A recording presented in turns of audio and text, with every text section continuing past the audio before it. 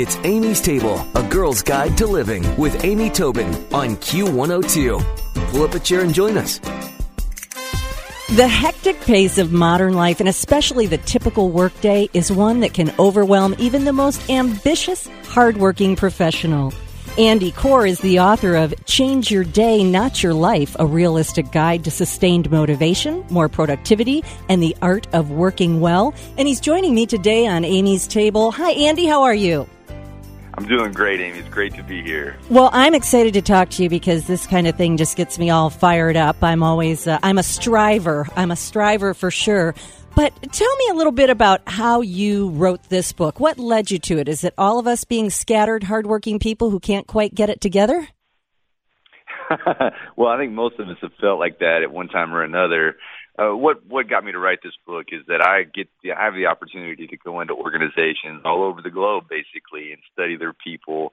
And most of these organizations are high-demand organizations where there's a lot of possible opportunity, but there's lots of work and sometimes a lot of pressure. And so what I found over the last 22 years is that people either are in one of three categories. They're either what psychologists call a thriver, and that's the person who seems like they accomplish more than everybody else, but they also have time to live healthy, they have time to have a robust personal life.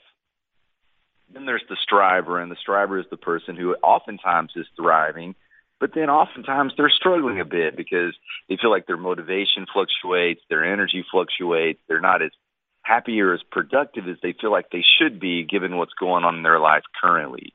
So it fluctuates. And then there are the strugglers, and those are the people who aren't really just a great fit for a high-demand workplace. They're either eventually leave or are liberated to pursue other opportunities. So I see this, and my focus are the thrivers and the strivers.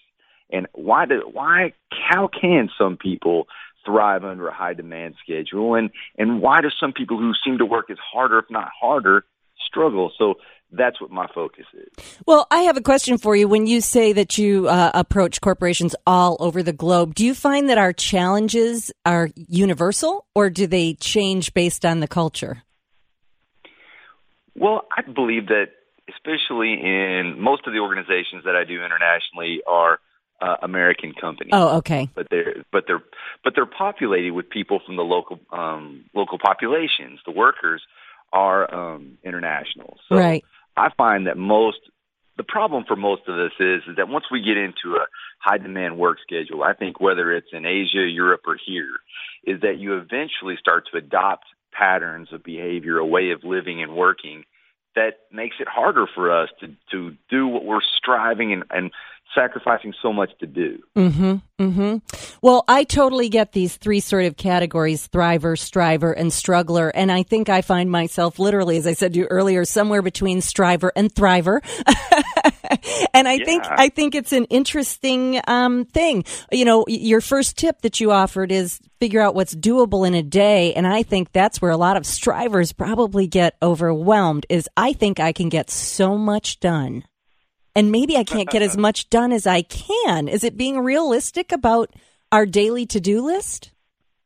Well, there's a fine line between optimistic and delusional.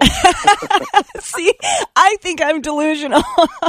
When I say it out loud, I'm pretty certain I'm delusional. When I look at my to-do list for the day, and it's like, no one person could truly get that all done.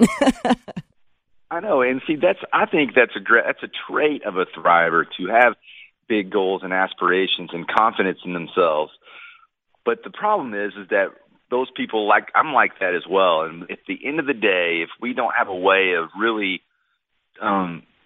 seeing what we've accomplished, it's easy to feel like we didn't accomplish what we wanted to, and therefore that kind of bleeds some negative energy into the end of our day, which can bleed into our personal life, which bleeds into the next day.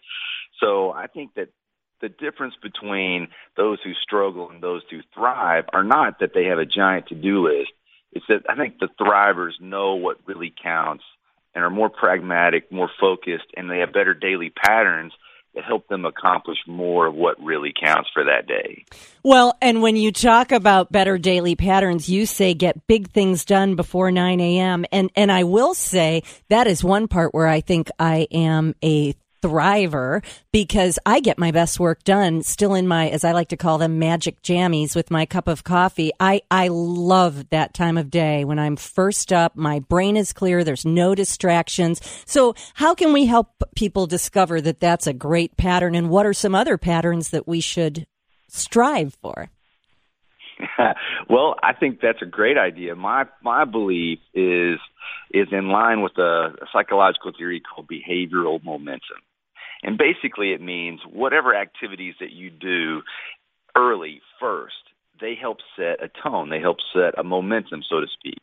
So I'm really adamant about helping people start their day, not only their work day, but their own personal day in a productive way. Develop patterns that help people initiate their personal day and their work day in a way that they're feeling like they're accomplishing what's most important or highly productive work, because then that creates a momentum that will fuel you for the rest of the day, or at least for several hours. So I believe that there's a better way to start the day, both personally and professionally.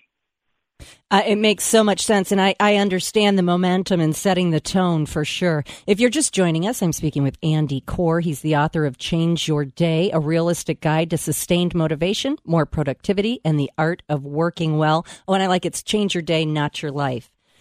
So you say do first, then know, and not the other way around. Explain that.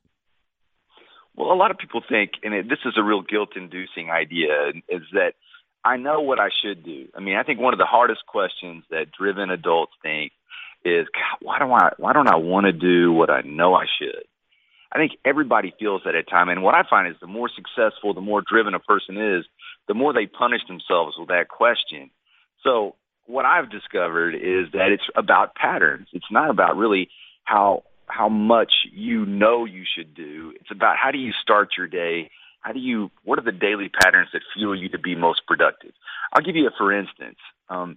Most people, when they land at work, the difference between the thriver and the striver or the struggler is that they know what their most high priority work is, and they launch into that first thing.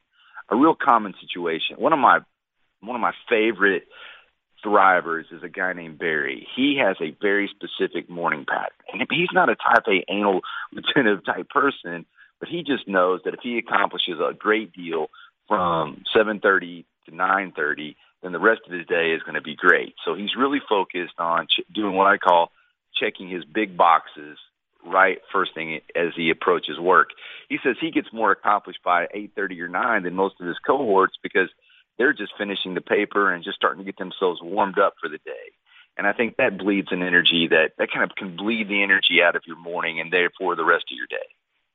You know, that makes so much sense to me. And my question is, so let's just say you are that productive in the early morning hours and it sets the tone for your day. Should you be able to continue at that full throttle for the day? Or is it sort of like now you're prepared for and able to handle the distractions that come through the day? Does that make sense? Oh, sure. And there's another possible pitfall is that a lot of times my strivers, the hardworking, dedicated people who struggle with stress and fatigue, what they will typically do is to get more accomplished, they'll do things like work through lunch. And I believe that if you work through lunch or skip lunch to get more accomplished, it's like taking a cash advance on your afternoon productivity. I believe the characteristic of a thriver is they're just better at recharging themselves than the strivers or the strugglers.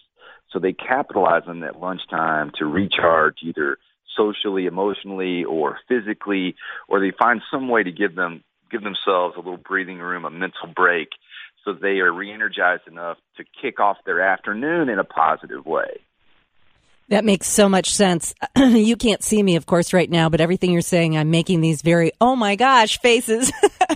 I'm going to put a little note on my desk that says working through lunch is like taking a cash advance on the afternoon. That's just an epic thing. I love that statement. Well, instead of adding to our to-do list, you're talking about these patterns that we need to build. So you strip away the unnecessary, is that it? And get down to the really necessary? How would you rebuild a striver? We've sort of abandoned the strugglers, but a striver's to-do list to get up to being a thriver. To me, what I think is most important is to help people identify what I call their big boxes. What are if you were lying in bed at night and you wanted to be able to just in your mind mentally check off what you really accomplished, and that you would allow you to relax and go to sleep. See, that's a problem, is that if we don't really have a clear handle on what's important and whether or not we check those big boxes in our day, sure, that's going to reduce your productivity, but it's also going to reduce the quality of your ability to recharge in the evening and maybe even fall asleep at night. So what I would suggest is to people to outline what are the most important things that if I did today, I could relax tonight. And I know that's super simplistic, but I think simplicity is often hard to get in today's work culture. So instead of I believe in a checklist, a check boxes that people can check off throughout their day. But some of those boxes just simply need to be enlarged to where they're the big boxes, so that when you check that, you've really accomplished something. That makes so much sense. That really does. Again, the book is called Change Your Day, Not Your Life, written by Andy Corr, and I'm going to put all of the information on amystable.com. But this is some great advice. We can all move from being strugglers to strivers and strivers to thrivers with the tips offered in this book. And Andy, thank you so much for the information. I am completely motivated by it and learned a lot from you today. Thank you. Oh, it was my pleasure, Amy. Anytime. Thank you. Stick around for another helping from Amy's Table on Q102. Q! It's Amy's Table with Amy Tobin. Yeah. Q102. Sunday, January 31st is the 12th annual Cincinnati Chicken Soup Cook-Off. And I'll tell you what, it is a fun time for families. It's from 12:15 to 2:15 at the Wise Center. It's only $6 per adult, $3 per child, or heck, you take the whole family, it's only a $16 maximum. You can find more at chickensoupcookoff.org. And remember, there's free parking and shuttle buses from an overflow parking lot. So this is easy to do no matter the weather. And it's the 12th annual Cincinnati Chicken Soup Cook-Off at Wise Temple. You gotta go.